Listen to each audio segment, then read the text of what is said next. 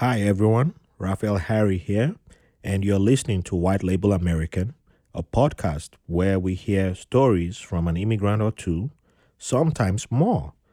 Thank you for listening and enjoy the show.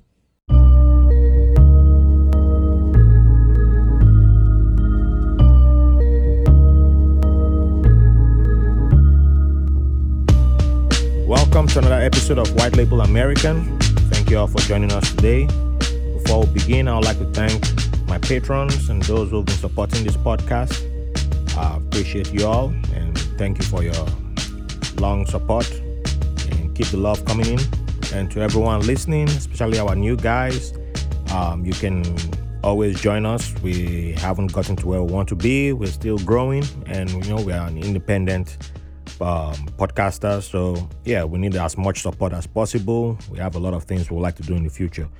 And for those who are not where they are yet to join us on Patreon, we understand, times are hard and not everybody can give financially, but you can also support by subscribing, by liking and sharing the podcast on your social media feeds, share with your friends and, give us some publicity out there and most especially go give 5 stars and write a great review about the podcast on iTunes and other podcast platforms. It helps push us on the algorithm. And, we're competing with a lot of big names out there, so we don't have that money to compete with them. So your help is greatly appreciated. So with that being said, let's meet today's guest. I'm honored to have Laudelina Martinez. I said it right. You said it right. Okay. And she is the president of the New York Capital Region of the Hispanic Chamber of Commerce. She's an advocate. She's been named by the Hispanic Business Magazine 3 times as a top 100 influential.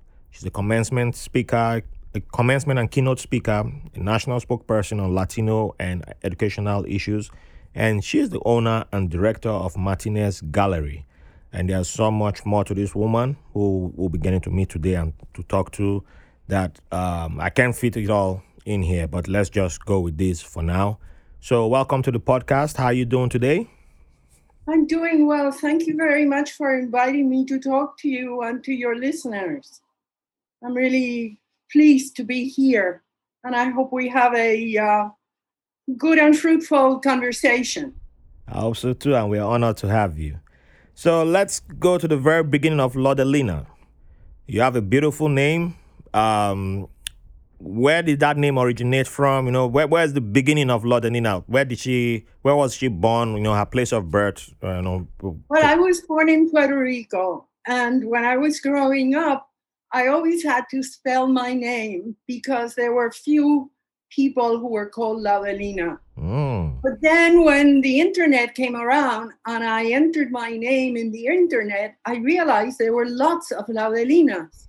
Wow. It's actually a name that comes from the islands not far away from Spain. And it's a name that, was brought to Brazil, to Cuba, to Cape Verde, I believe. So when I looked through the name in the internet, I discovered that, there were Laudelinas for many, many years. In fact, there are a number of obituaries. And it's very strange to read, Laudelina Martinez has died. Wow. It's a very strange thing to see in the internet. I wouldn't even have thought about that. So, yeah. So, did you know the meaning of Laudelina? Well, itself, if you look at Latin, yes, it means to praise. Laude is to praise. Okay. And then Lina is sometimes used as the diminutive. It's little. It's a little praise. It's not a big praise. Okay. Just a little praise.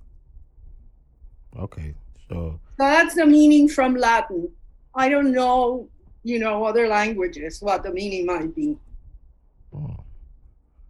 Okay. So the little praise, if we go by the Latin definition. So you were born in Puerto Rico. That Where in Puerto Rico?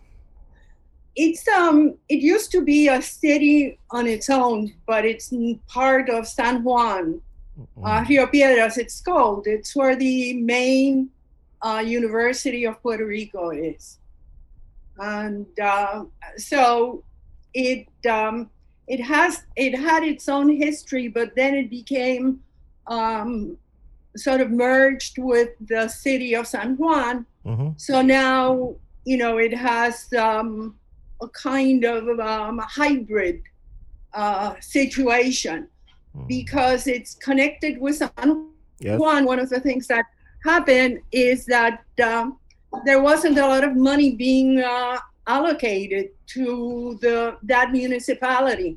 Oh. And if you were to go now, there's quite a great deal of blight, of urban blight in Rio Piedras,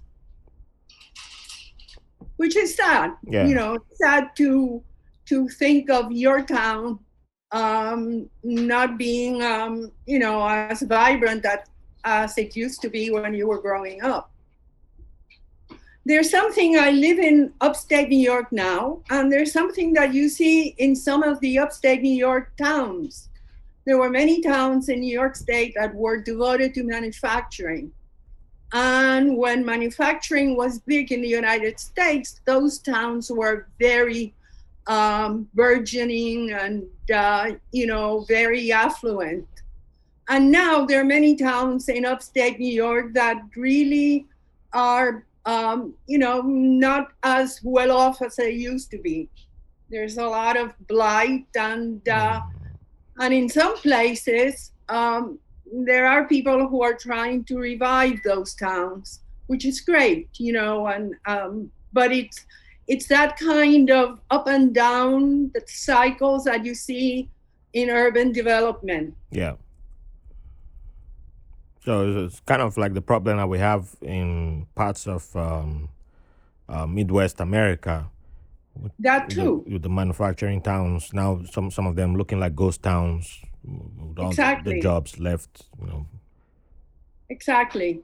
Yeah. And so, the whole idea of reinvention is so important, not just on a personal level, but then also in terms of towns. How do you become something else when what gave you your personality, your income is totally gone? And there's a lot in the United States that appears to be going through that kind of cycle. And some people are better at reinventing than other people. True. And I'm not talking about gentrifying, because there is an awful lot of gentrifying also being done in some places. And what happens is that people are displaced. Yeah. People who were there before, and they can no longer afford to be there. But I'm talking about reinvention. I don't know it so well, but there's a town called Kingston next to the Hudson River. And a number of people have decided that perhaps the arts might be the way to reinvent Kingston. Kingston is a very old town, so in one sense, who knows how many other times it was reinvented, Mm-hmm. But that appears to be a town where that is going on now. There are also towns in upstate New York that used to be like fabulously wealthy and big, like Buffalo. Yep. And then Buffalo lost a lot of population, but they still had a number of very outstanding things, such as institutions of higher education, a system of landscaping that was put together by somebody named Olmsted, who is a great architectural landscaper. All kinds of things like that, many fabulous buildings. But sometimes the idea is not so much to reinvent, but how to survive when a great number of your people have left. something like that is happening in Puerto Rico right now. Many people Yeah, left. there's a lot of flights Yeah, from the island. yeah, from But the island because of the various problems such as Maria, the hurricane. the last hurricane where the help never So, really so, arrived. So so now mhm. you have an island, that is used to be overpopulated before, but now it's um, trying to figure out how to be with fewer numbers of people. Mm. Yeah, because I'm aware of at the same time while people are moving out of the island, there's also a gentrification thing going on with a lot of people coming into the island, and Yeah, there's kind of like so the it's like yeah, that's my problem with gentrifications where it's like the services the amenities that were never made available to the indigenous people is now being made available to those coming, quote unquote, the outsiders coming you're in, absolutely right. What and what has it's happened in Puerto Rico, for example, is that people who wanted to have new jobs yeah, sold their houses very cheaply to people who came from the US. And so you have a certain kind of, advantage being taken of individuals who are in need, And so now you have a whole new crowd of individuals from the United States who are in Puerto Rico because they don't have to pay federal taxes, because they are um, are finding very nice housing at very low cost, and so on and so forth. and there's a So lack of appreciation of what yeah, the people who've been there, you know, they appreciate their community and their environment. And if you just come in from outside, like, oh, I got it cheap, and you just jump in there, they're not really, that link is not really there. You don't, except if yeah, you've that's it. The made, link is yeah, not there. except you So make that conscious effort to create a link. So it's one starting. But I don't want to spend too much time. We'll come back to that in a minute. But um, how you spent your childhood also over most of your childhood over there? yes, I graduated from high school in Puerto Rico. Okay, So so with your childhood over there, I have to ask this question, which is like one of my favorite questions to ask. What do you consider your favorite childhood memory? well, I have a lot of memories of childhood, but You can give us two. Or yeah, give us two. I always love hearing childhood memories. you're very you're very splendid. I can give you memories. But one of the things that I love the most about the island, and it wasn't just during childhood, but later on, is the fact that we're an island and we're surrounded by incredible water. Mm, So, going to Luquillo Beach as a kid and later on was something that I loved because it's a beautiful beach. And every day on my way home, sometimes I would take a bus that would take me through Old San Juan. And on the way to Old San Juan, you have a great vista of the ocean, the Atlantic Ocean, mm-hmm. and the smell of the ocean, the waves coming in and out, that I never thought that I would be able to live without looking at that every day. But in fact, I live without looking at that every day. So it is, those are really terrific memories because the ocean has always felt to me as a, very deep and very compelling part of the environment. So those are, that's a major kind of uh, memory that I have. It's always interesting to hear people talk about their childhood memories, and no matter the generation of my guest, the there's always something about outdoors and nature always comes up.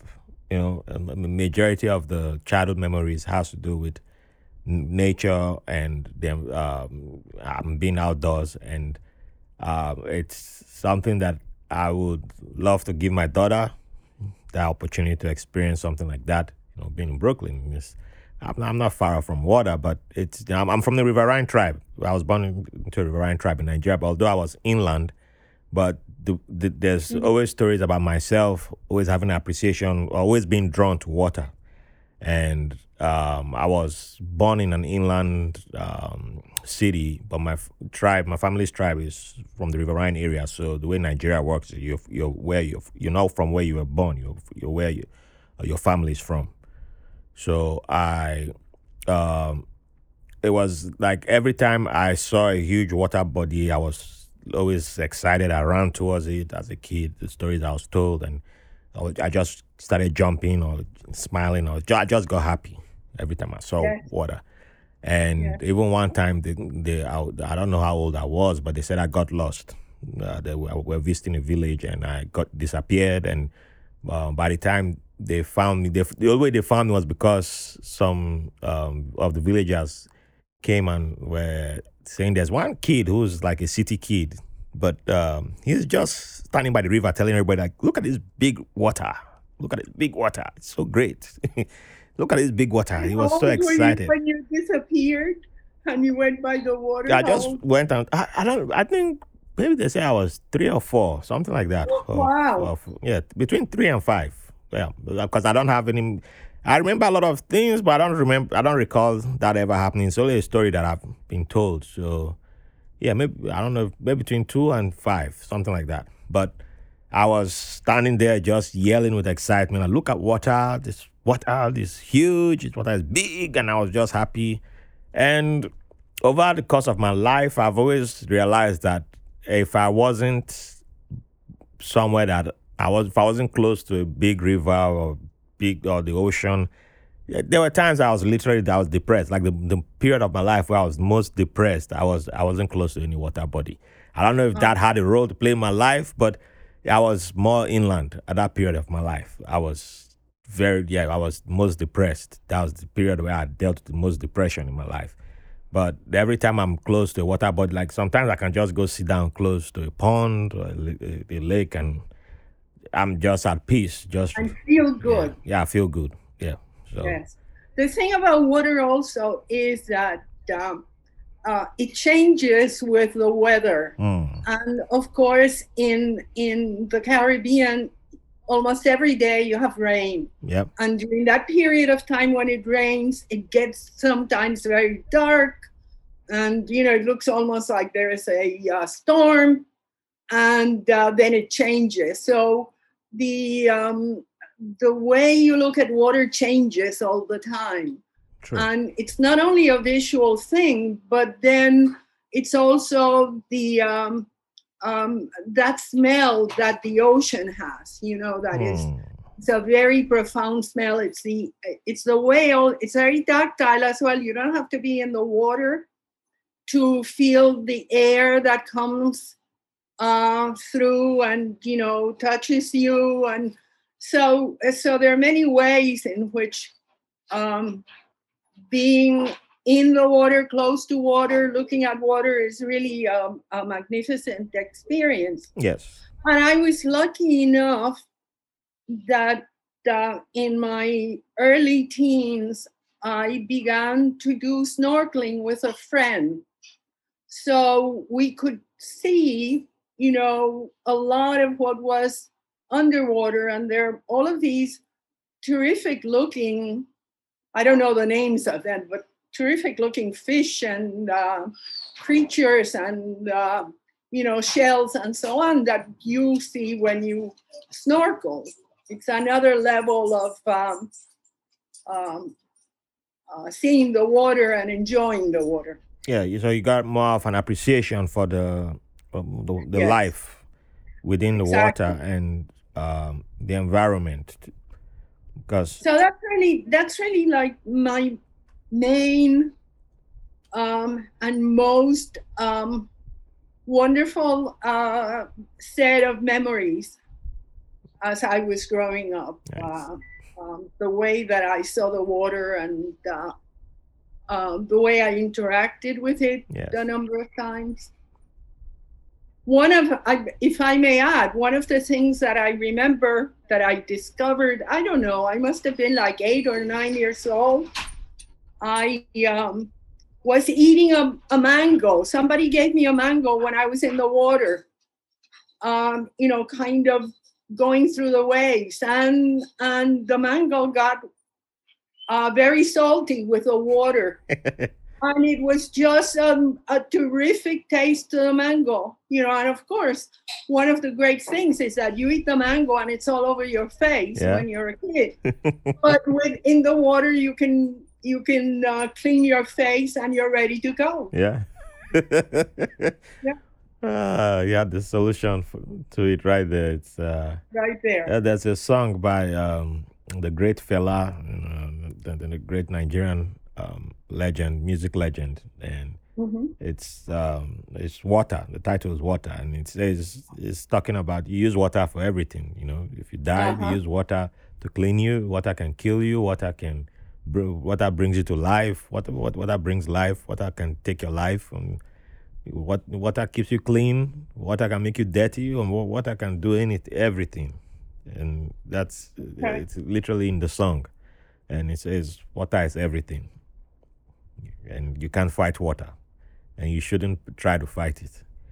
And it expands on that too within the song, but that's just making the song simple, because he sings also in Yoruba and mixes Yeah. it with English.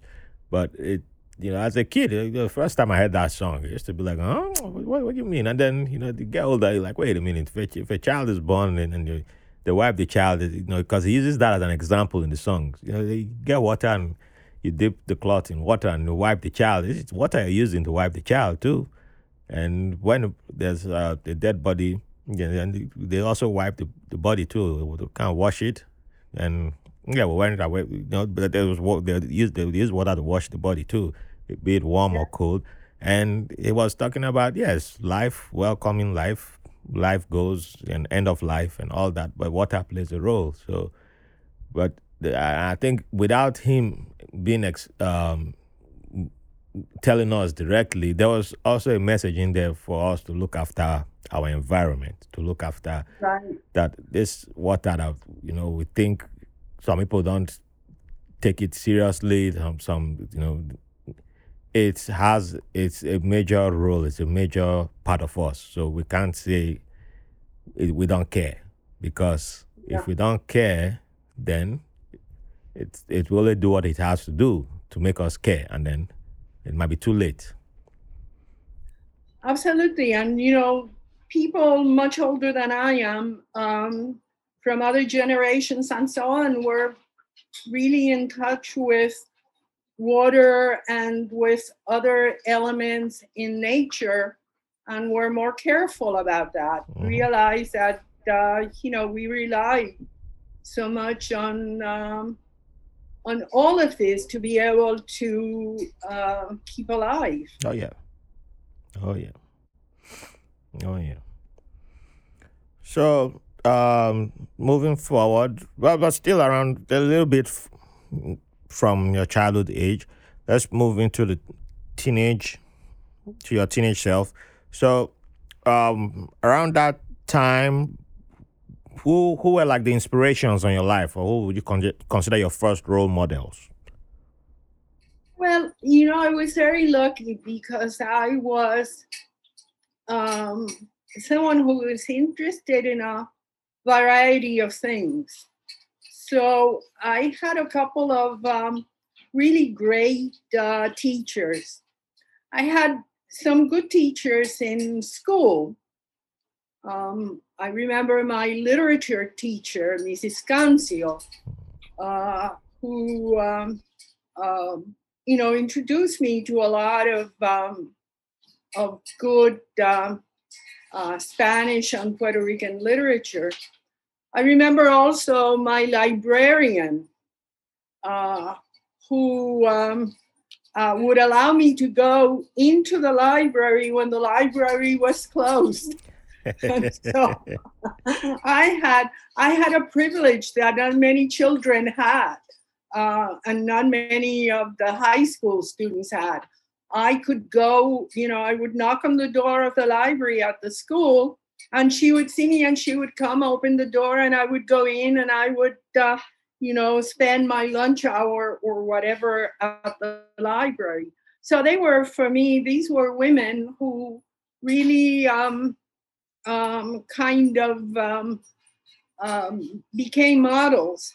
I also had a piano teacher. I took piano as a youngster, and she had been a young woman who had been seen as someone who might follow a concert career, but she gave that up. She ended up having a few children, and then also giving classes to children and young people. And she was really terrific. Doña Elisa was her name, Doña Elisa. And she was the daughter of a very noted composer in the island. By the time, I met her, she was an older woman, and her father had been dead for many, many years. But his name was Tavares. So Doña Elisa Tavares was a real kind of important teacher for me, not just in terms of piano, but also because I learned a number of things about myself. I learned about strengths that I had and also weaknesses that I had. One of the things that I discovered as someone who would go on recitals once a year was that I did not like playing in front of people. I really felt very uncomfortable, very nervous. And even though in the privacy of my house and in the privacy of her house, I could do very nicely. Yes. The minute there was somebody in watching me or listening to me, I would shake. So that was actually a very interesting thing to learn, to kind of come to grips with the fact that I did not like performing for people in that kind of way. So so those are basically, and when I think of it, they were mostly women whom I felt were great models for me. I obviously had a couple of male teachers, but the women seemed to connect with me, and I seemed to connect with them at a kind of unspoken level, So that's some of the memories that I have of the people who influenced me when I was growing. So I would like to zero back to the piano teacher. Yes. So when she noticed that you weren't comfortable playing in front of others, she worked with you on. She accepted that. No, she wanted me to. She would say, this. There's no reason for you to be nervous. This. I was the one who realized that this was a very big barrier for me, because there were a number of things that did not seem like barriers at all. Yeah. I remember once that I played at one of the recitals, and when I went to the piano, she always had like 10 children of different ages who would go to play in the recitals.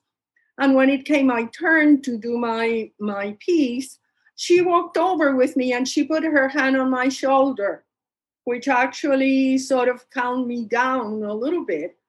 But I realized, that there had been perhaps a thought that I might go to a conservatory, but I realized I'm never going to be a performer. Yeah. This is going to be too much. Mm. And the amazing thing, Raphael, is that I was involved then in debating. I was in debating club, and I also went and I participated in oratorical contests. And I was very comfortable talking to an audience and, sort of going um, kind of face to face with a debater. So to this day, I'm a little puzzled by that, although I have some ideas about what it might be, and that is that I obviously feel more comfortable talking. Hey, that's a good. It's a good thing that you were able to come to the realization, and even at that moment, you still had someone whose way of teaching wasn't. Let me put it this way: I came from a background that it was very. I'll say very forceful on a lot of things. Yes. So for mine, there was no such thing as you had a weakness. It was if you had a weakness, you automatically considered a failure. So there were a lot of things that I just ruled myself out of doing because the language of failure had already been ascribed to me.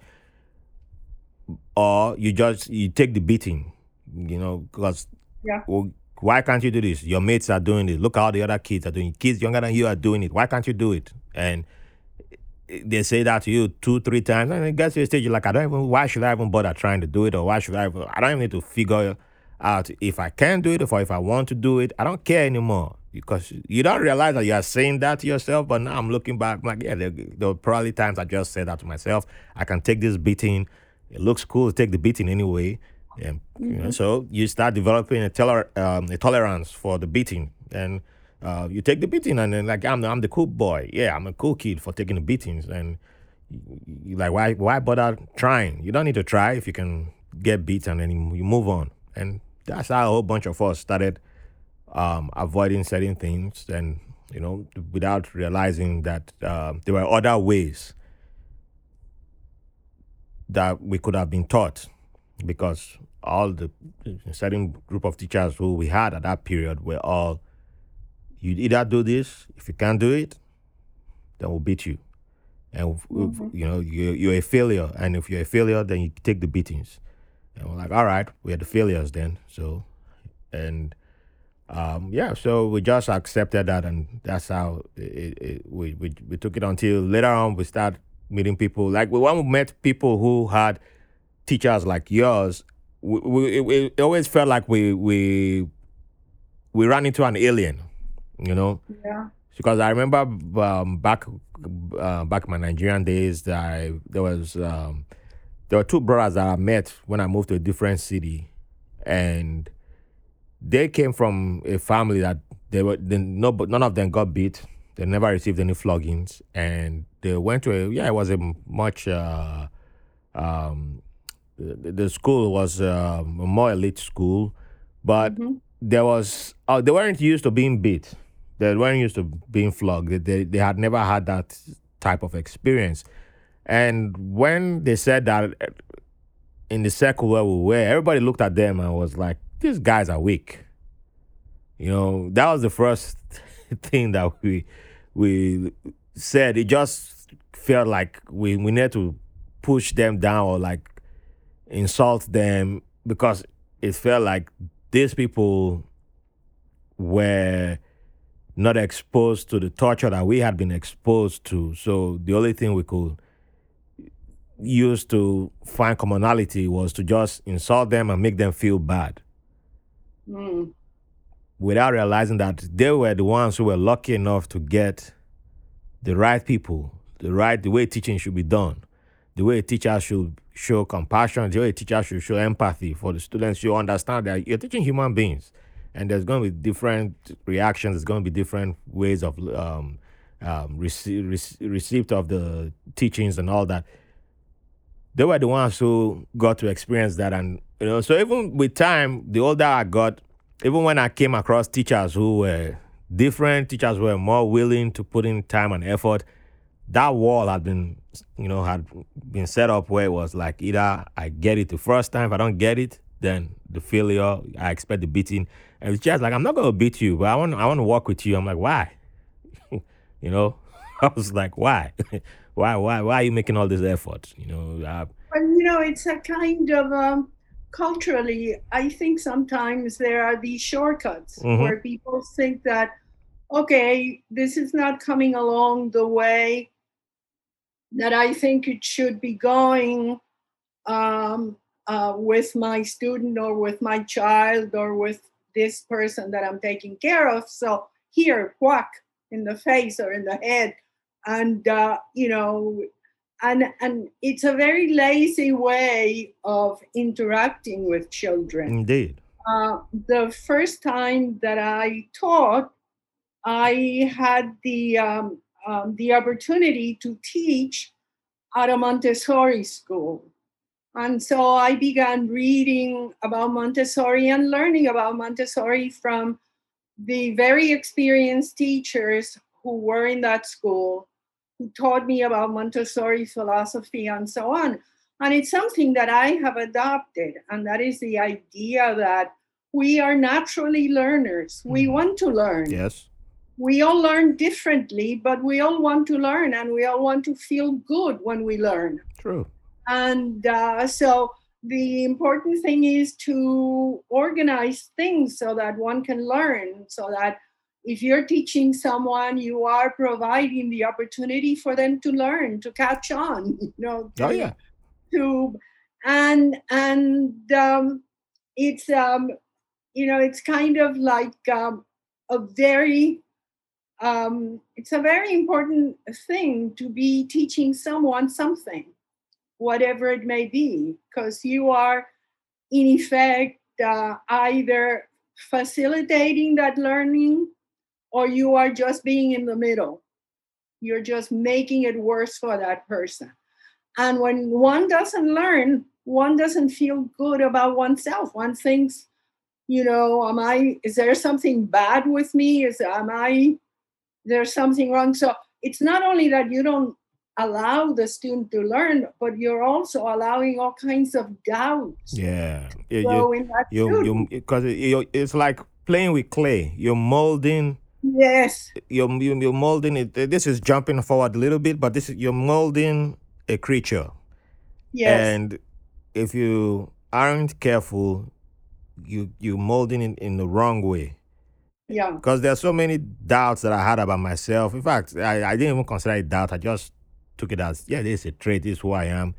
And when I will join the Navy and decide to start taking college classes, I will try my hardest to avoid certain subjects. And it was just out of luck. Well, it was by chance that when I got deployed to the Middle East and I decided to sign up for classes, it was the last day, so I didn't have the opportunity to pick classes. The hmm, registrar at the Navy College was just like, these are the classes that are available. They have already started. They're, right now, you sign up for these and you can go to class right now. From here, just go straight. And I was like, what classes? And she said chemistry, Arabic, and mathematics. I was like, don't you have anything else? But she's like, you'll be fine. You'll be able to pass this. I was like, I don't think I'll be able to pass this because I don't think I've ever been able to pass chemistry and mathematics in my life. And I ended up getting A's in those two, and it felt like, wait, I'm almost 30 and I'm getting an A in chemistry and yeah, mathematics, but I've been failing those in my life. But how come? And okay, maybe I can try the next classes. And then it started changing for me. That was the first time in my life that, because I was already already prepared my withdrawal. I'm not going to go to school anymore. This is it. I'll just fail these classes and that's it. But after 1 week in the class, it changed. And after that, I went on, and that's how I end up being able to get my degrees. But I met people. I got a different experience that showed that the molding showed that I was being molded in the wrong way. But finally, Right. I met the right people who were able to mold me in the right way, and I was like, wow. I know people who, when I try to talk to them about school, they're like, "Oh hell no, this is not. Nope, no, no, no, no." And those some of them is that interaction that they got, and the molding has set them in that wrong path, and they're like, "No, I don't want to experience this anymore. I don't want to reopen this. No, it's not gonna happen again." And Well, one of the things that is really important to learn, and as a teacher, I like to communicate this to my students. One of the things that is important is to learn how to fail. yes, If you make a boo boo, let's go. If you do something and it doesn't work, that you instead of giving up, you say, okay, so let's see how we can do this. How can we try this? What else can we use in order to get this done?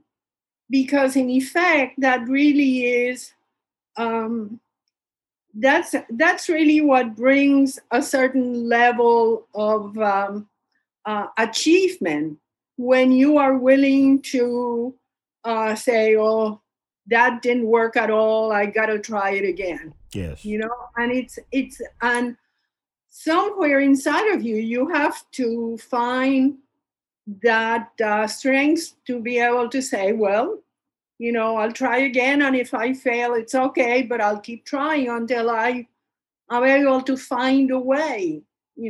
And that was one thing also that I learned from my Montessori experience. mm, I'm really happy that it was one of my first teaching experiences, if not the first. yeah, And that was the idea of experimenting, mm, the idea of trying, and if it did not work, try something else. Let's see if something else will work.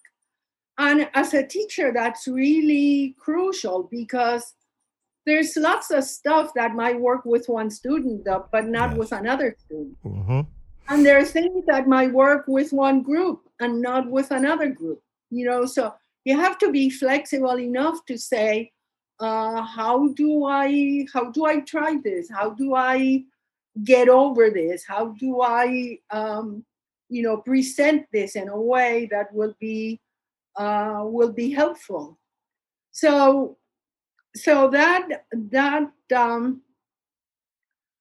that kind of sense, you might fail, but failure is not permanent.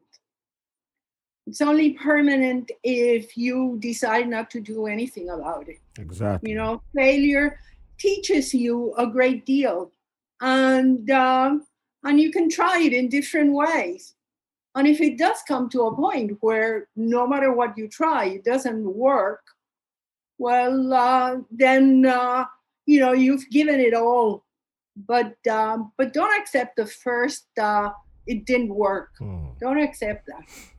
And when you are a business person, when you have a business like I have now, a gallery, it's very important to keep that in mind. I had to close my gallery because of the pandemic in March of 2020. And I did not open the gallery until a month ago. That is an incredibly difficult time, more than a year yeah, more than closed, a year. Wow. more than a year closed. And, I kept thinking, well, how do I do different kinds of things? And I realized that technology was one way of doing things. What you're doing now with your podcast, you're reaching people with your podcast. Yes. You're talking to people with your podcast. This is one of the tools that we now have. And I've begun doing something like that. And I'm not really someone who is that comfortable with technology, So I've had to do tech, technology for dummies. We all have to trust me. Trust me. It's beautiful that you said we have to learn how to feel because it's the truth. You know, the thing is, growing up, it was, I think a lot of the messaging I got was, if you don't get it right, that's it. You have to go start do something brand new, or you can't try again. It's like, failure wasn't an option. Failure Mm, was, it was like a taboo if you failed. Like people laughed at you, and it was right. all that. And the way the stories were told about so many people who found success just seemed to be like they never failed at anything in their life. It was just arranged that way until later on when I came to this awareness that just because I failed once, even twice or three times, doesn't mean the end of the world. Exactly. And then I started to realize that even the people who had been packaged in front of me, like, look at this person made it at this age, this person and this, and I was like, that person failed a lot of times. You only looked at one side of it and said, this is it. This is what we're going to Yeah. accept. We're not going to accept the failures. And that's when I started changing how I talked, how I looked at things, and how I accepted things. So even when I faced failure, like even with the podcast, I had a podcast previously with the wrong person who stole all my stuff, because I didn't know anything about the technology side of it, the technical side of it, and this person was supposed to be the person to take care of that, and he stole everything I bought, which I shouldn't have even spent that amount of money. Actually, I spent way less than that, but I believed and trusted the wrong person, and he stole everything, Hmm. and I was almost falling back into that. Oh, I failed. I don't need to do this anymore. But there were people who were like, hell no. Well, don't let that stop you. You have something that is, you can even make it better just because now you've seen how it works. Take what worked and then make it better than what just failed. And that's how I ended up with what I have today. And even when I started this podcast, at first was only for people to come to the studio and sit down with me. People in New York City, especially, to come sit down with me in the city. So like when I spoke to our mutual friend Michael Roach, you know, that's what I told him. Like, yeah, any guest he was going to give me was to come to the studio and sit down with me in the studio. And then the pandemic happened. Nobody can come sit down with me face to face, and I had to start reaching out to people outside of New York City, and I evolved. So instead of taking that as a failure, it moved to the next level, and then I adapted and evolved with it. So yes, I could have easily just said, "Oh, this is a failure. I failed," and sat back and said, "Oh, within a year of doing this podcast, I'm not at 100,000 downloads. I'm not at this. I'm not at that. I'm not here," and I consider myself a failure. But there are other people who said, "Oh, I'm so proud of you. I'm happy. I met you. I'm looking. You're my role model. Without you, I wouldn't be able to start my own podcast." And it's amazing. I don't consider myself anybody in the podcasting space, but there are people who I haven't met them face to face, but just from messages I've received, they say I'm the one who, they look up to me, and I'm like, wow. I can't. I might. If I'm judging myself, but on the wrong barometers, then I'm a failure. Yeah. But I'm not. I'm not even close to that. I am nowhere Well, close to that. So, it's yes. important to be able to uh, kind of see where things are and what um, you might want to do. When I opened my gallery 20 years ago, I had all kinds of plans to develop. I had a business plan, and I also had a plan to collaborate with some corporations to Hmm. sell them art and so on and so forth. And I opened in April, and in September we had 9/11. Wow. And when 9/11 took place, it was not only in New York City where the towers came down Yep. and people lost jobs and so on, but it was throughout the Northeast and in upstate New York. People were not going out. Mm-hmm. People were afraid that something was going to happen. I mean, it was really, it was almost like a COVID, an Yeah. early COVID. And so I had to say, oh my God, I've got all these plans, but it looks like I'm not going to be able to put them into action. I'm going to have to work things differently. And so, I that's one of the things that I did. One of the questions was, do I close the gallery now and then just kind of forget about it, or do I try to maintain this effort and learn from what is going on? Because there was nothing that told me this is what's going to happen. There was no kind of indication that people were going to start going out, to people were going to start buying again. Yeah. You couldn't So tell when the recovery was going to happen. So yeah, exactly, yeah. exactly. So um, you I had to think in terms. Okay, let's observe. Let's wait. Let's redesign my plans. Let's try other things. And so when you talk about your first podcast and then the second one, it's the same thing. Something happened unexpected, something that sort of threw a wrench in your plans and so on, and so you have to figure out, okay, how do I do what I want to do? Yes. What comes next? And there's a great deal of learning that comes out of that, but also there's a great deal sometimes of doing things in a better way than you thought they may have been done. That's true. That's true. Because if I just stuck to only the first model, I don't think I won't be able to talk to you today, except if I'd come upstate.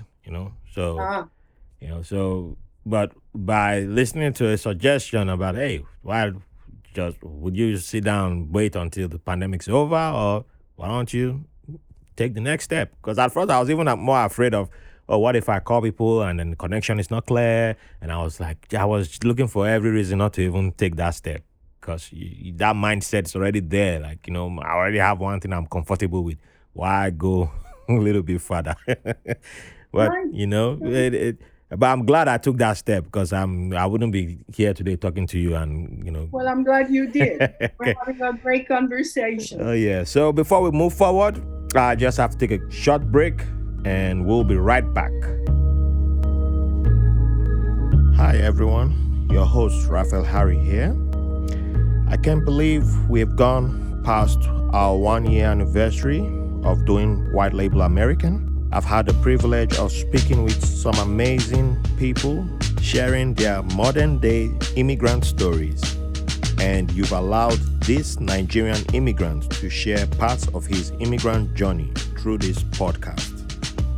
Also, one of my goals of this podcast is breaking down artificial walls that keep people from getting to understand each other.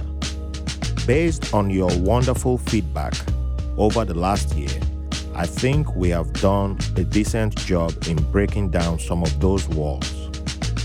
We would like to continue and expand on this mission, but we need your help.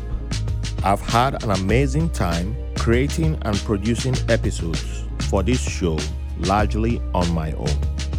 We have a lot of ideas for new and exciting content to expand upon the mission, but we need direct support from you, our listener, which is why we have created a White Label American Patreon page where you can make a one-time donation or become a sustaining contributor where you can get access to exclusive content, help me interview upcoming guests by submitting questions, and even have the chance to sit down with me for a one-on-one conversation, either virtually or in studio. So if this podcast means something to you, and if you really love this show, think about becoming a sustaining contributor and donating by going to patreon.com/whitelabelamericanpod. Thanks for listening and for the privilege of your company. So welcome back, and we shall continue this great conversation that we are having. So we've already brought up the gallery. So let's dive into the art world. But before we're still going to come back to the gallery. But before we do that, in my younger, I still consider myself young. Depending on who's asking, I'll say 21. We are all young. Yes, But let's say young adult days, approaching young adult. If you ask me about art, I'll be like, what? That's for only rich people. What do I need the art for? Like now, and it's another thing that I blame on colonialism, because my pre-teens was in Benin City, which is one of the ancient cities in present-day Nigeria, and it's one city that has contributed a lot to art. And when Britain invaded Benin City, I've forgotten how many hundreds of years ago, a lot of artifacts were stolen, which they're still in conversation now about finally reparating back. But there's so much historical context to Benin City when it comes to the art world. The bronze art works. There's a particular area of Benin City which I know that area. But while I was schooling in that same city, from my primary into secondary school days, which is like into junior high school and junior and senior and high school, it was kind of looked down upon by us, because we're like, hell no, I'm going to go to university, I'll get a degree. Why would I go work there? This is something that, I don't, this is not, there was no reverence for the work they did, that this was something of huge value, because we didn't even understand how significant it was to the world. That this is historical, that I was walking past an area that's been in existence for thousands of years. Right. And so if you asked me a few years after that, like, hey, well, what is art? I'll be like, art is only for rich people, because they're the ones who want to pay money and put something on their wall, and then say Van Gogh and Picasso and all that. I'm like, rich people only. Don't bother me with that. And so later on, you find me in the flea market. I'm walking by and I see a painting. I'm like, that look nice though. Maybe I should hang this on my. Should I put this in my living room? Nah, I don't know. Or I go to Comic-Con, because I'm a big comic guy, and I see some of my artists, and I see they're like, would you like this poster? I'm like, oh yeah. And then somebody will come to my house and like, that's a great work of art. I'm like, well, wait, is this the same art that was, talking trash about a few years previously? Like, hey, this is only for rich people. Am I rich now that I have art in my house? And somebody will see a mask that I have, an African mask that I got. I don't know where it's from, but I saw it in the flea market, and wow, this is a great work of art. And then I start reading different materials, and I'm like, wait a minute. The place that I grew up in is historical when it comes to art. A lot of works there, that were stolen by the British Empire are found in museums all over the world. And I'm like, wait a minute. So the whole art is only for rich people was a wrong definition by some, in my ignorant state. So when it comes to you, how will you define art? Well, it's a great question and a very difficult one Yes. because there are individuals who feel that art is sort of divided between high culture and popular culture. Mm. And so they feel that only what has been made by highly trained artists is art. The only those elements of high culture is art, and popular culture is just folk art or regular day to day sort of thing, and so on. There are people who believe in those kinds of categories. More recently, I would say in the latter half of the 20th century, there has been more the notion that a couple of notions. One is that everything that is made is art. So it doesn't matter whether it's made out of precious material, whether it's made by a very well trained person or by someone who has no training. All of it is art. Some of it might be good art, some of it might be so-so art. And then there are those who also feel anything that an artist makes is art, no matter what it is that that artist has made. If that artist had taken a piece of paper and sort of ripped it into very small pieces and put it on top of a table, that could be considered art. And so you have in a number of places now what's called conceptual art, which is sometimes stuff like that, like little pieces of paper that have been assembled on a table, or different kinds of installations which you look at and you say, what is this? I think I saw What, one yesterday. what's going on here? So it's a big question and a difficult question. I'm not trying to bypass it. It's just that an awful lot of uh, um, people who are involved in aesthetics and philosophy Yes. and critics and so on, they debate this. This is like the primary topic of discussion. What is art and what? For me, one of the things that I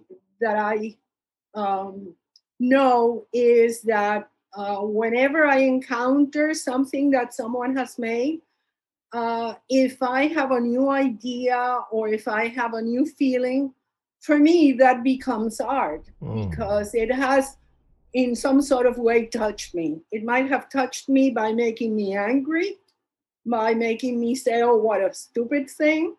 Or it has touched me by making me think, oh, what a beautiful thing, And I have to tell you that when I was in college, I came to college in the States, in New Rochelle, in New York State.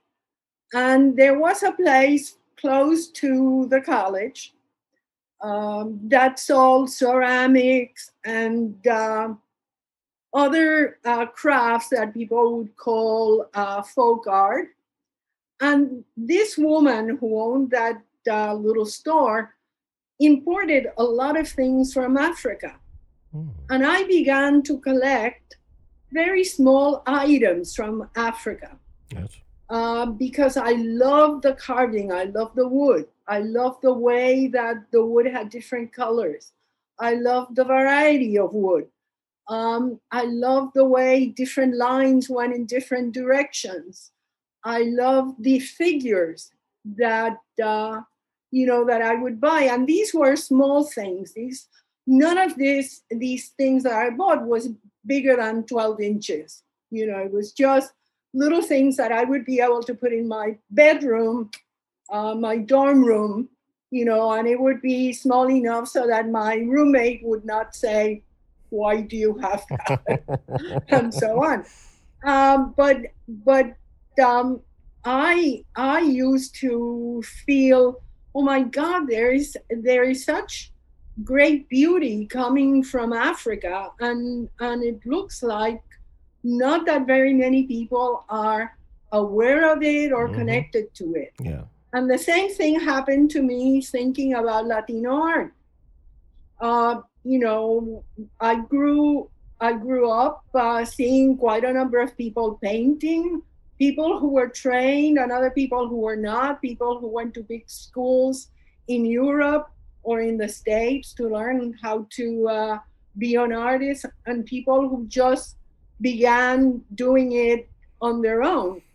And but I thought that there was a great deal of really good and very moving art being produced by people from Puerto Rico and from other Latino and Latin American countries.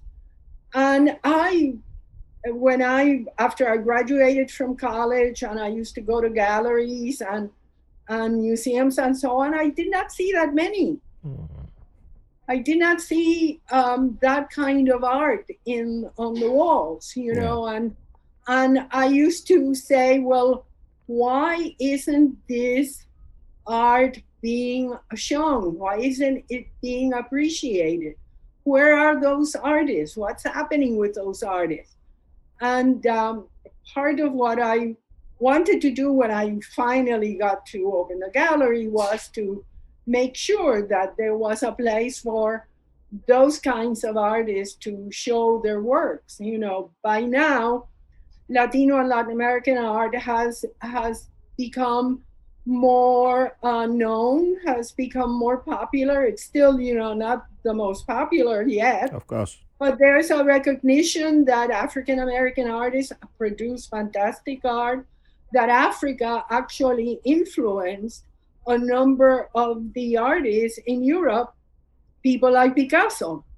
And the you know that we kind of get used to seeing things in particular ways, and it is important to expand what we see, Yeah. because by expanding what we see and what we interact with, we're kind of expanding our own sensitivity, True. you know, our own range of emotions and so on. So I don't feel that art is um, only for the rich. You know, I think that there are all kinds of ways in which you can live with art. You can bring Oh art, yes. Oh you yeah. know, and one of the things that I try to do is to make sure that art is accessible. You know, I mean, I have a business, I'm selling art, but I want to make sure that I'm able to sell art that is accessible in terms of price. Mm. You know, that it's not beyond a number of people, um, and and that in some kind of way, those who come to the gallery or to any show that I've put together, Yeah. that those people have an experience, that they have an emotional connection in some way to what is being shown. And the emotional connection could be, what is that? Mm. You know, like puzzled. What? Because, for example, when you do abstract things, some people say, what was the artist thinking about when they did that? You know, I can't quite figure out what's being shown there. Yeah. And that is, you know, that's a reaction, and that's a connection that an artist is making with someone who's never seen abstract art. Or it could be, oh, that is wonderful, that's beautiful, I love it, I would love to have it.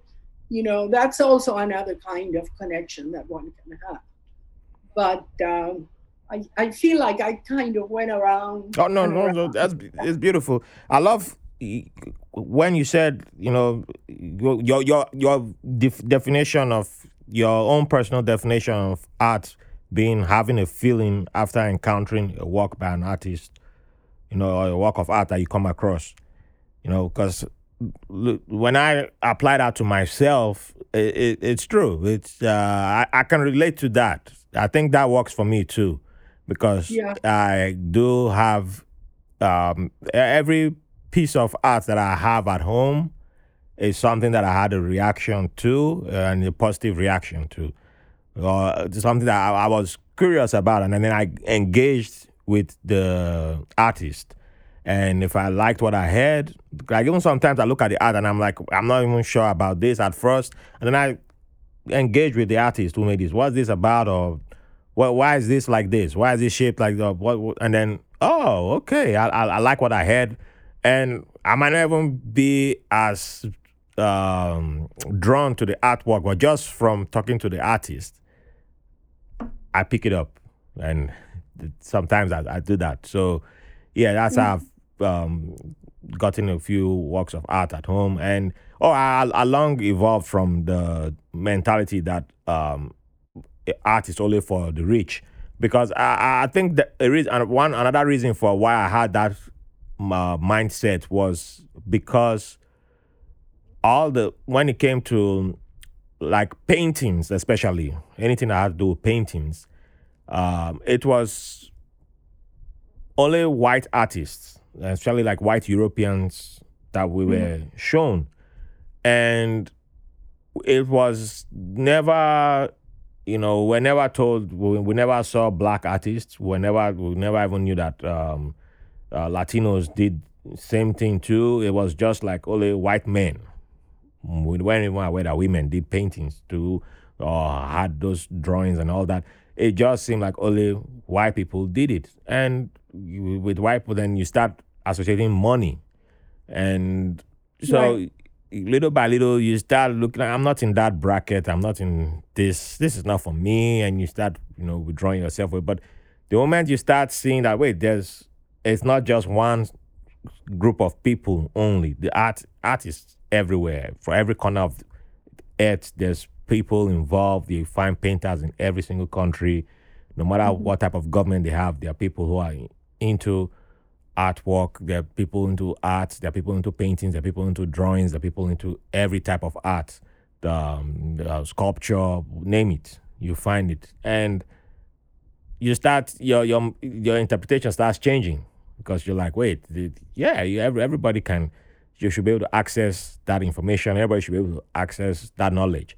But when it's only one type of picture that's being presented, like, oh, these people, this is the best, this is the type, this is the all that you need, this is the only good stuff. It only comes from here, and then it's a programming that unfortunately a lot of us within my circle were having at one point in time, and we just went with it. So I didn't even realize that there were galleries in Nigeria, Mhm. until I became an adult. Yeah, then I'll hear of a gallery. Oh, is this brand new?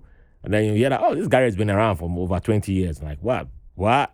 But you don't hear about stuff like that during your formative years in school, because it's like, I don't know if they were ashamed of it, or that's why I blame it all on colonialism, because it's just only one, the British Empire type of thing is just being uplifted, and that's the ultimate thing that you always keep seeing. And you're like, but you have great stuff too around you.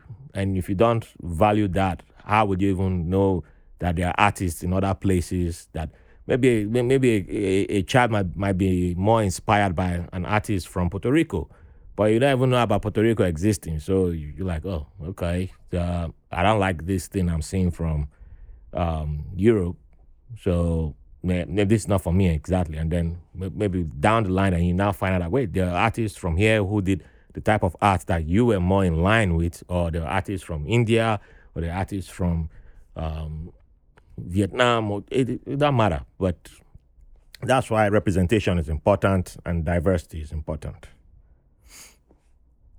Yeah. Well, one of the things that I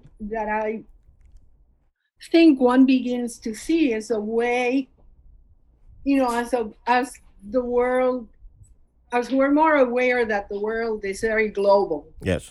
that there are people moving not only in person but with ideas. you begin to see much more in what people produce. Mm-hmm. I show an artist. I began showing him in 2002. He had just arrived from Cuba a few years before that. And his name is Alexis Mendoza. And Alexis is an abstract painter. But, and his work is really exquisite. His work is really masterful. But I did not realize to what degree um, his work incorporated a number of things because um, he follows certain African religions Yeah. from Yoruba. Europe. I was about to And, mention that. Yeah. and so one time he's explaining to me the various colors that he's using on the canvas. And he's explaining not only the colors, but he's explaining the kind of sequence that he goes in applying those colors because it has religious references. Yes. And he explained, it was like an unbelievable thing because I realized not only he was trained at the university in Cuba, he's also been trained in the States, but there's also all of this um, information and culture that he's bringing from his African ancestors that he melds into the paintings that he does. And so the beauty of his paintings is that once you know all of that, it's like even deeper. It's a deeper appreciation because you realize how he is connecting all of these different kinds of things on a piece that he's doing. He's begun doing sculpture. Oh, nice. And so he's been using wood, very organic wood. Okay. And that element that I liked in the little African pieces that I bought when I was in college, he's got that, but much larger. Okay. He responds to the various colors of different woods that he works with, and they're all abstract. Wow. So they don't look like a person or a tree or an animal or anything. No, there are no figures there. Okay. It's just an organic form, and he follows the shape of the organic form, and they're fantastic. They're really great. I also have a couple of other artists who combine. They're the so-called Nuyorican artists. Yes, that was going to be a question I was going to ask. So Nuyorican artists are usually individuals who were born in Puerto Rico and brought here as youngsters, 5, 6, 7 years old, or youngsters whose parents are from Puerto Rico who learned Spanish, Spanglish almost, if you want to call that, as they were growing up. Yeah, who learned how to enjoy certain kinds of food, even though they were not born in the island. So in the 1960s, 70s, that moniker was applied to these artists. And they were not just visual artists, but also poets and dramatists and musicians. So in the Lower East Side in particular, there was a kind of movement of artists of that, who identify with their Puerto Rican culture. And that's how the Nuyorican term grew. There was the Nuyorican Poets Cafe, and there were all kinds of other venues and other elements involved. But these artists, the visual artists and the sculptural artists, use some of the images of the indigenous people, the Taino Indians, Mm-hmm. in the work that they do. Yes. They use also some of the imagery that unites the African, the Taino, and the European, because after all, in the islands, in Puerto Rico in particular, we're all descendants of these three branches, Yes. and so to one degree or another, we carry those images on our face Mm-hmm. or in the food that we eat, in sometimes in our beliefs, our religious Oh yeah. beliefs. So they combine all of that. They combine all of this, and they actually, it's not just like doing a stew, combining stuff, but it's actually creating something new out of that combination. And since they are in New York, New Yorkers, since Mm. they are in New York, they have been exposed to some of the most incredible art that you could find. In New York, you have um, um, colonial vestiges for sure, but some of the most important art institutions in not only the country but in the world. The Met Museum being one of them.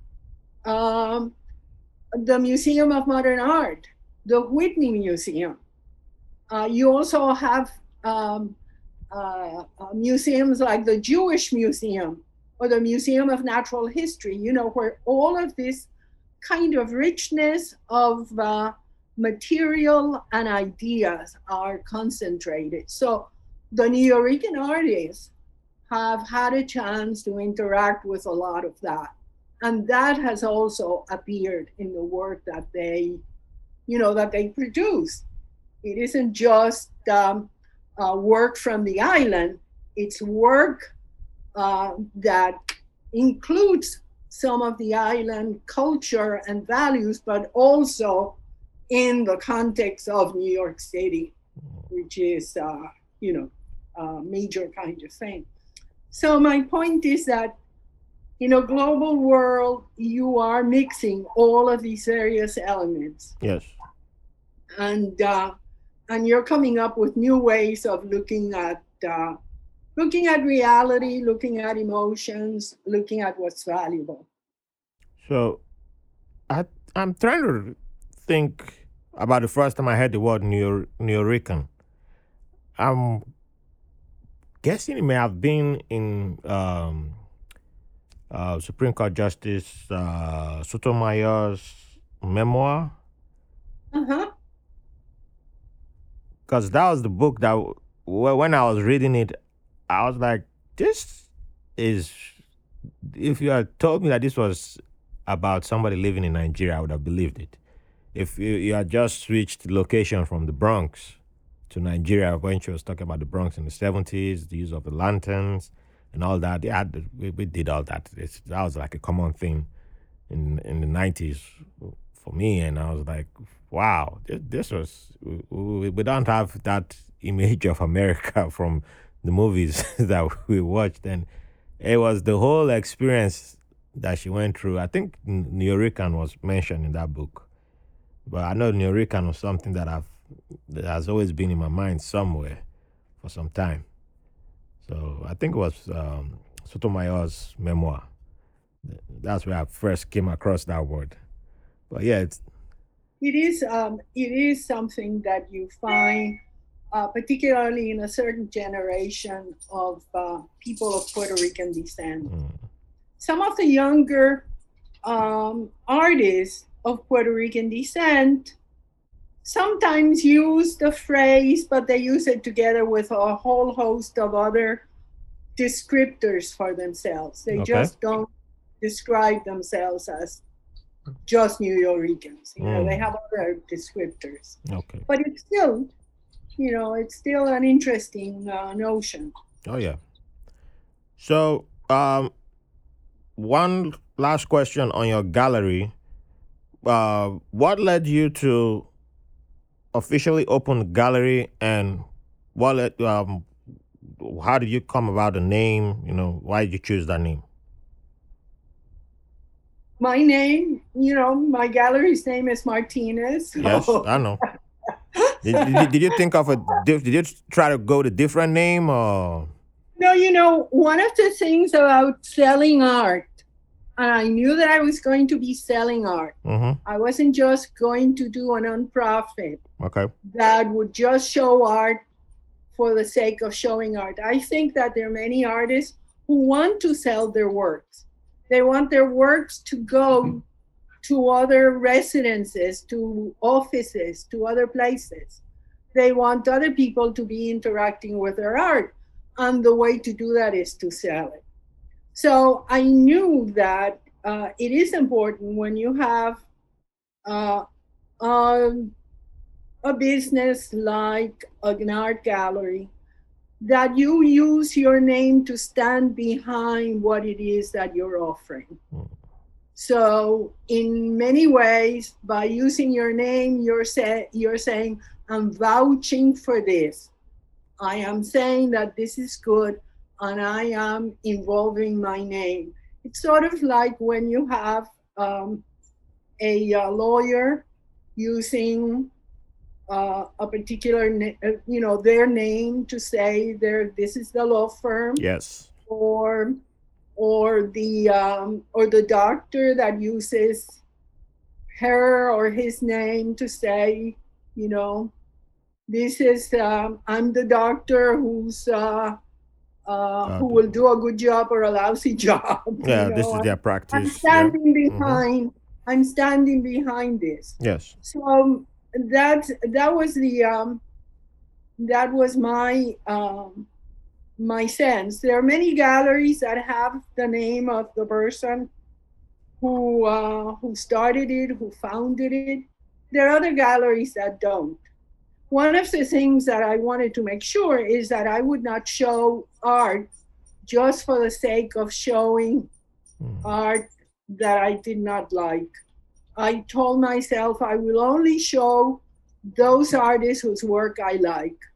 I'm not going to be selling art that I might be very popular and might sell, Yeah. but I do not like it and I do not respect it.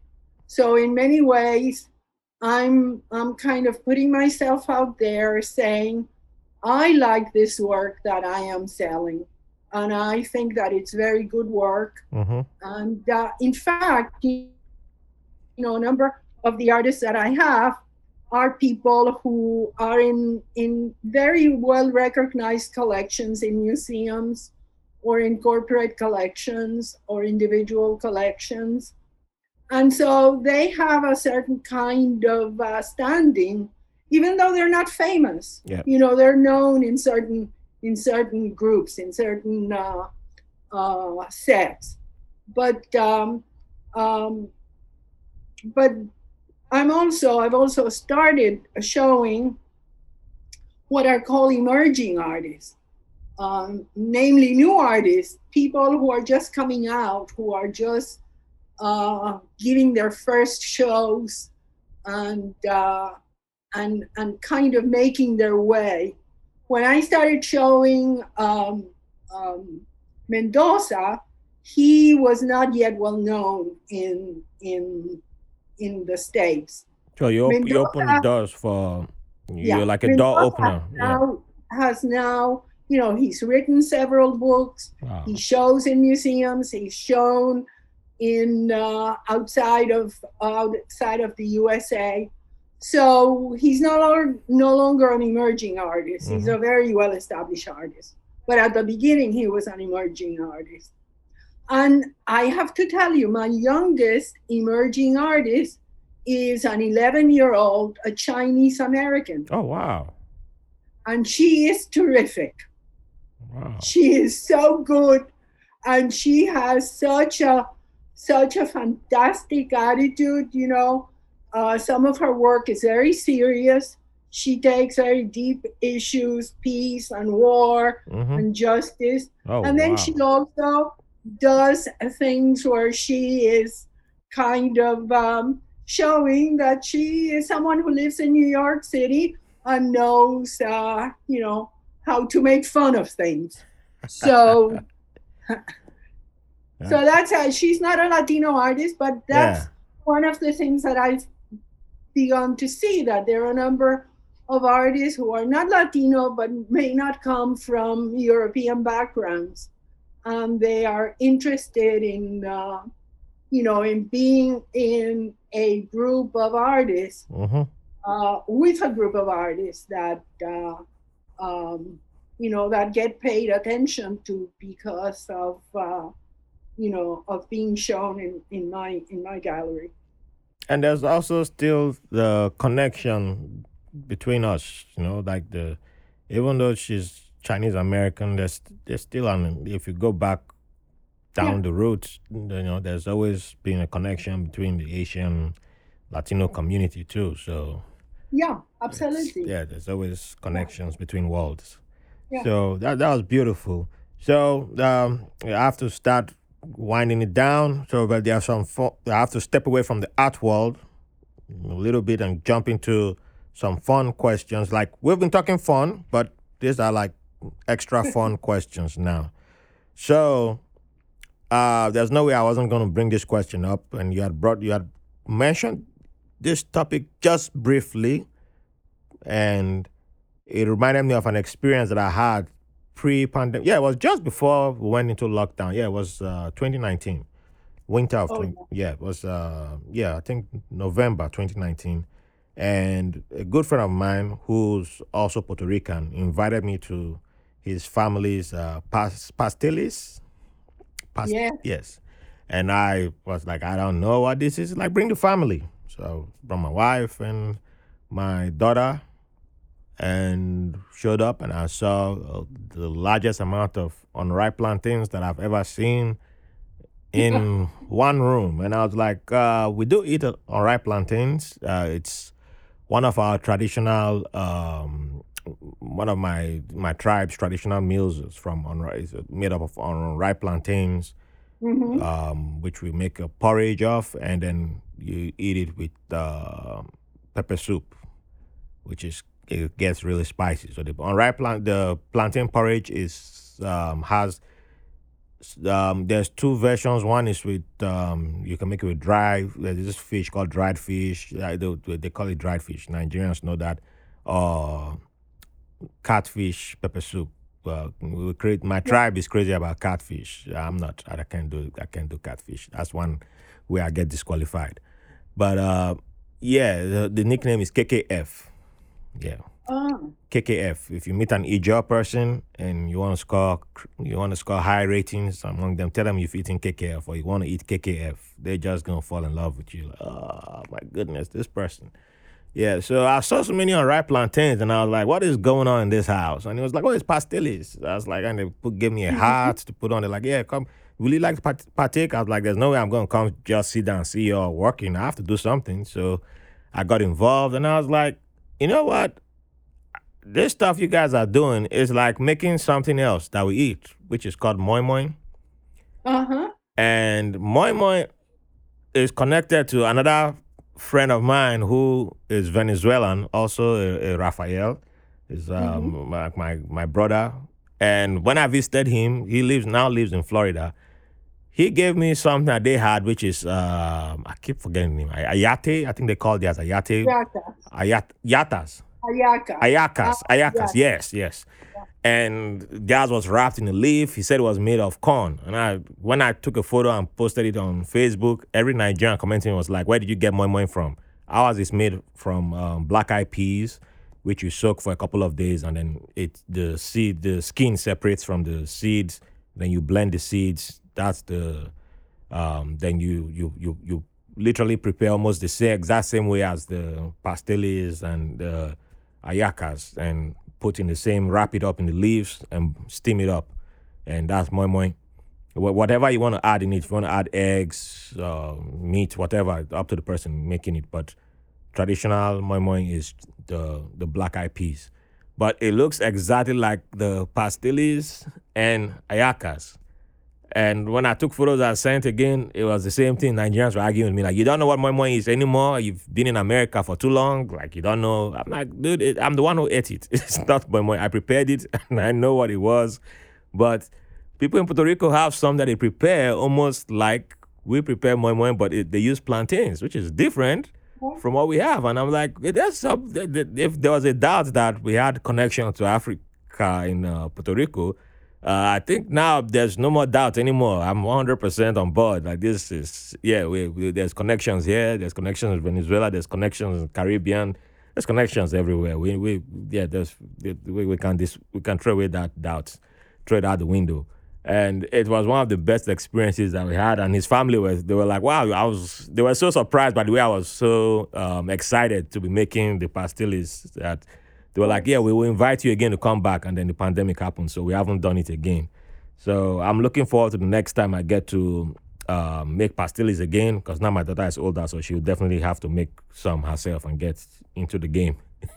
So when it comes to food, pastilles is the only Puerto Rican food I can tell you off head now. But what are you big on Puerto Rican cuisine, and which do you like to make it yourself or um yeah. Yes, I know how to cook some Puerto Rican cuisine. Okay. Pasteles are very labor Oh, intensive. it So is. I've That's right. never, I've never done pasteles, but pasteles you can do also with something called yautillas, which are tubers, Ah. or with something that's like cassava, panas. And Ah. it's the whole idea of having like a kind of dumpling, although not really a dumpling, of having something that is encased in this masa that you would make. And Oh, so and cassava so grows in inside Puerto the Rico. pastel, you might have pork, or you might have beef, or you might have just vegetables Yeah. and chickpeas and all of that kind of stuff. But the thing that makes the pastel, and that's why when they make them, usually people make like 100 pasteles, Mm-hmm. because it's so much work that you It want to is. make sure that you save some of it and you put it in the freezer Yes. for next time. But I like some of the things that don't take one day or a day and a half Oh to yeah. make. I'm Yeah. I'm in the same So boat. and even we like a lot of pork on the spit, to be Hmm. roasted. Okay. But you can actually buy that's called pernil. You can buy a great piece of pork and fix it with garlic and salt and pepper and all kinds of other things to give it taste, including lemon, and you roast that. And Hmm. of course, it's fantastic if it has a part of the skin, because if it has part of the skin, that becomes very um, kind of crisp, Yeah. and it's a delight to be able to eat that. And every now and then I do that. I'll roast that. I like plantains that are ripened, Yeah. and you can the plantains that are ripened you can boil, or you can fry, Mm-hmm. or you can roast. And sometimes when you roast them, you can put cheese over the roasted plantain, or you can put a lot of butter over the roasted Oh, plantain. with butter. And I'm they not aware are of that. terrific. They're terrific. I grew up actually having plantains almost every day in some particular way.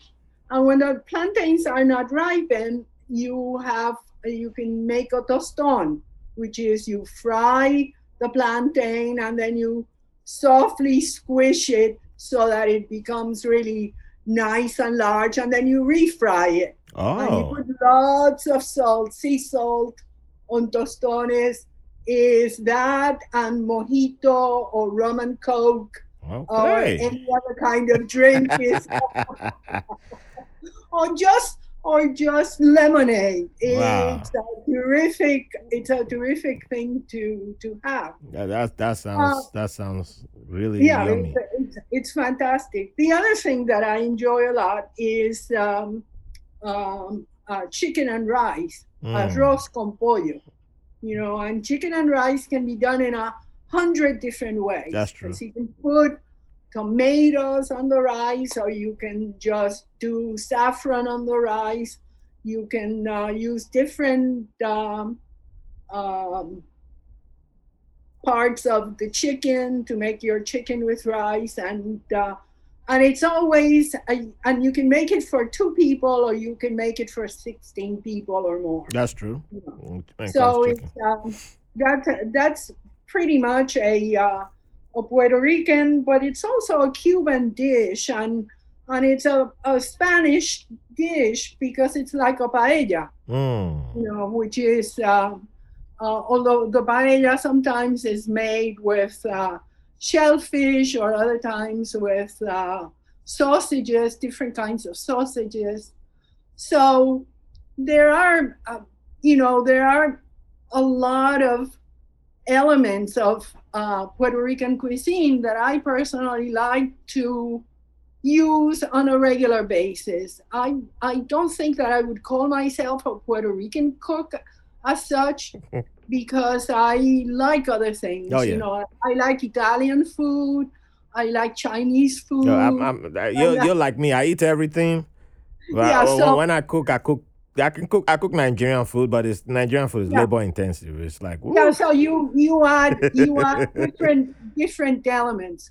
One of the things that I like every now and then, my grandmother used to love okra. Oh, yep, we do okra too. And we used to call it kimbombo, which of Mm. course is an African word, kimbombo.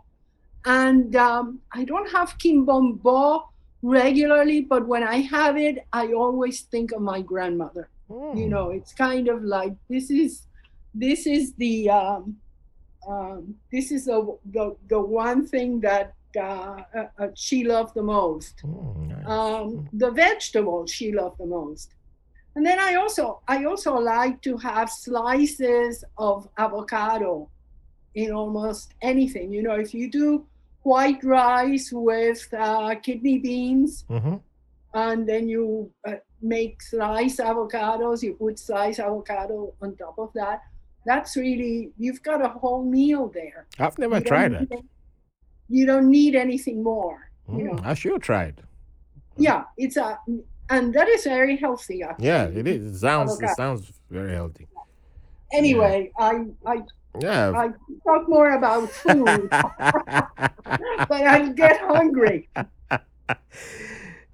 Fun thing about plantains is that we call ripe plantains dodo. Uh huh. That's when you say dodo, that's all over Nigeria. You say dodo everywhere in Nigeria. Everybody knows it's ripe plantain you're talking about.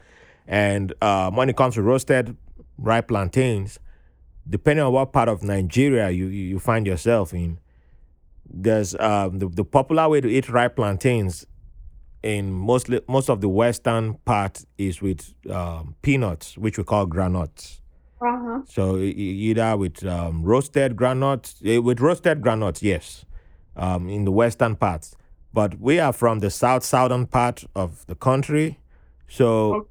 um, we tend to prefer with roasted fish, and Uh, they add some palm oil. They sprinkle palm oil, like while the plantain is and the fish, they roast them together, and then put in an old newspaper, slice it together, and then sprinkle some palm oil. Back then, it used to be palm oil in old newspapers. So they both soak together in the paper, and then you get that's what you buy on the streets, and then they hand it over to so you. is your food very spicy, very hot? It tends to be on the spicy side, but I know now people have, they've realized that people have tastes that not everybody can handle spicy, so Uh huh. you're allowed to have the choice of because they used to be you can add they can slice peppers and onions and all that and garnish it also, but yeah, some places it's just only the plantain and the fish you get by itself. Other places like my mom, she doesn't do the plantain and fish. She never used to, so I didn't realize I got that from her. I'm more of the plantain and granite person, and when I'll go home, people will, if you went and bought me plantain and fish, I'll be trying to pick the fish out because they don't fillet the fish, so the bones and everything is still Also, the in there. bones are Yeah, in it. Yeah. yeah. So Well, in Puerto Rico by and large, there's not a whole lot of spicy food, but it depends on the family. Some families do like to put hot peppers and things like that. Other families just go with the garlic and the oregano. mm, Those are the things that they use most. Um, there is, you mentioned cod, dry cod, and dry cod is something that especially the older generation used to love to do. But of course, it meant that you have to put the cod in water for a couple of days and take out the water because there was all this salt, yeah. and then put some new water and then take out the water. So if you wanted cod, you had to think, well, I want cod 3 days from today because you had to get rid of all of that salt, and Oh then yeah. it would be made in something that would be like a kind of fricassee, tomato with some peppers and actually even onions and olives and other kinds of things, capers and Yeah. so on. And you would have that with a lot of the tubers, the Wow. yautías, the Mm-hmm. cassava, the yams, and you would put all of that on top of those vegetables. That my father used to love. Mm. That was something from his generation, and they used to love to do that. And it was very much like a country dish, that as well as certain kinds of fish would be fried, but they would fillet them after they were fried. Yeah. But the fact is that, sometimes it was very difficult to get rid of all the uh, The bones. uh, the Yeah. bones, and so you ended up having to be very careful. As a child, they would tell you, be careful, be careful. Yeah. That was, Nobody tells you to be careful in Nigeria. It's like you figure you know when the bone pricks you, like you're like yep. that's right. That's You right. figured it out. Do you go fishing by any chance in Brooklyn? I haven't. I do come from a tribe of lots of fishermen, but fishing is one thing I'm not Uh-huh. good at. Yeah. I need to. Yeah, I need to get into fishing. I should try it more often, No. but I've never I see really. lots of young people fishing, which is really, I've never really gone fishing. And I Neither have rather I. go, I like to go to the fishmonger and select my fish Yeah, I there. do that too. I'm not the But guy who's gonna go catch fish to. No. I exactly. can't do that. Nope. No. Uh, oh, this has been a fun conversation. I could go on and on, but I have to start wrapping up because really appreciate you giving me your time. But to final question to end this. Well, before I get to final, just one quick answer for this question before the final question. If I needed you to one musician that will keep you dancing for 1 hour, who would that be? Ooh, that's interesting. A musician that would keep me dancing for an hour. I haven't danced for an hour in a long Okay, 30 time. minutes. No, but actually, there's a new documentary that's coming out. It's not new, but Okay. they finally are releasing it.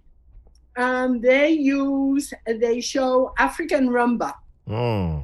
or African salsa. I'm sorry.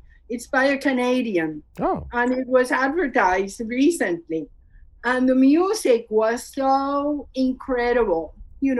Obviously, salsa is something that can keep you, going and going and going. But I'm not doing too much salsa or too much bachata or that sort of thing anymore.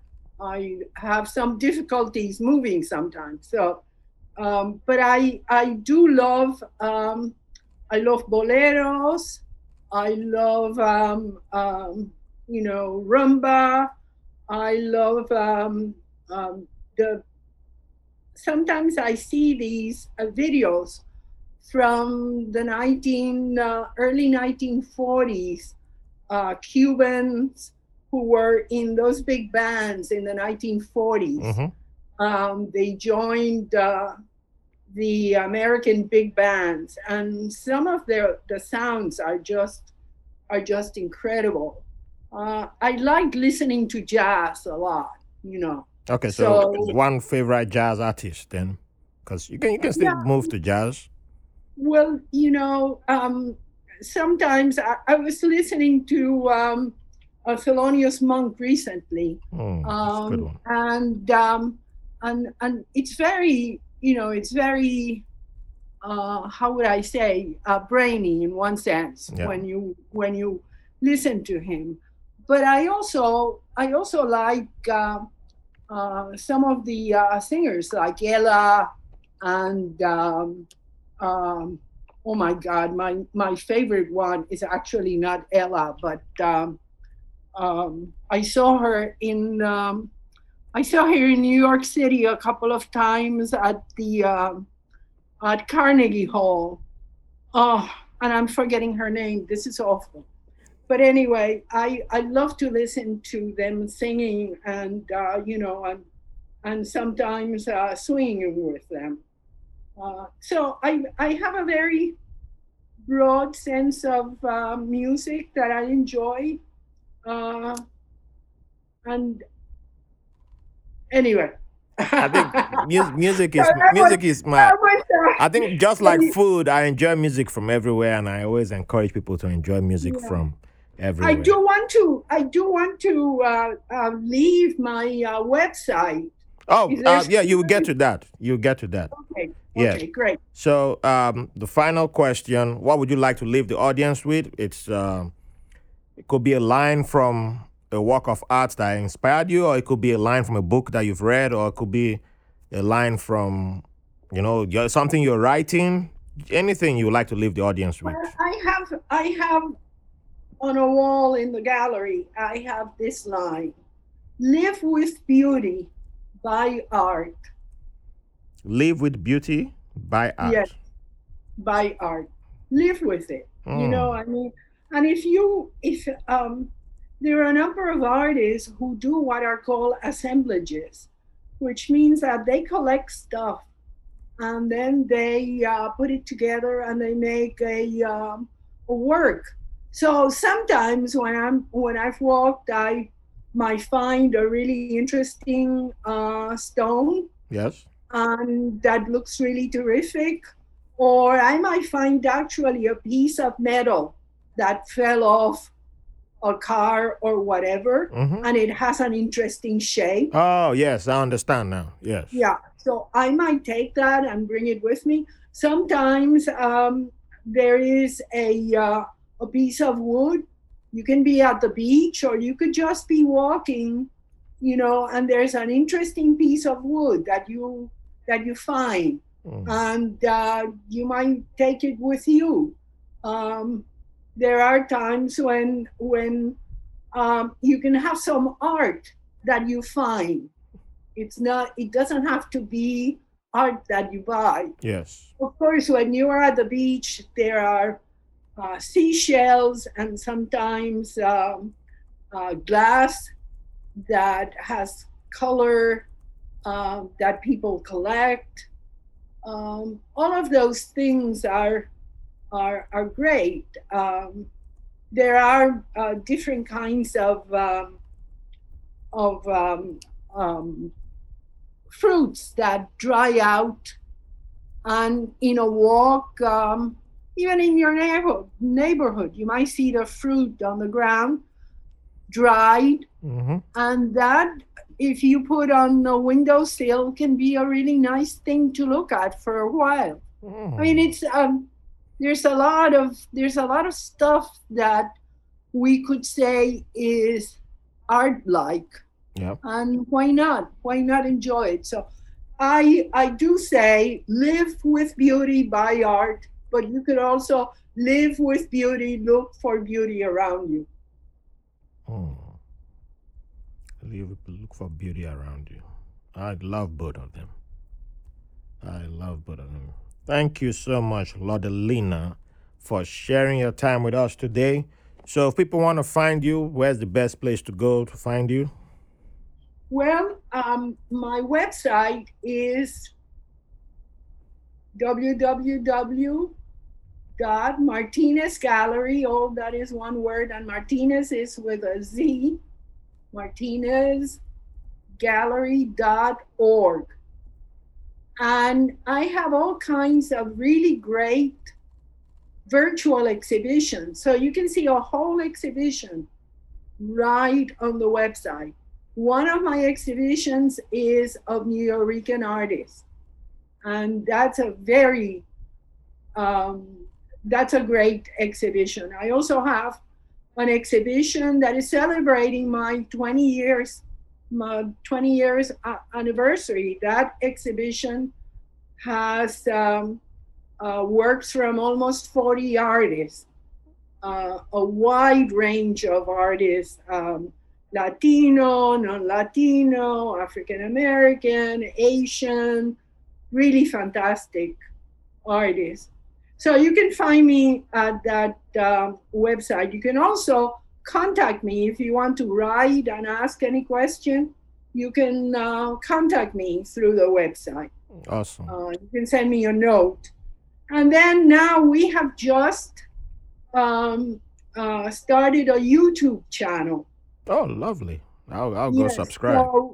So we have, there are some very short interviews where artists are talking about their process in painting or in sculpting or whatever. At this point, I think we have about 4 or 5 very short videos. So you might want to take a look at that. You might subscribe, and I'm going to be churning out a few of those during the summer. All right. So people will be able to find.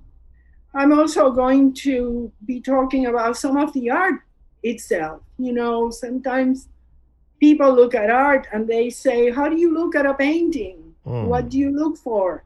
So I think that it might be fun to do a few things like that. Okay. So there will be a way in which people will be able to subscribe to the channel.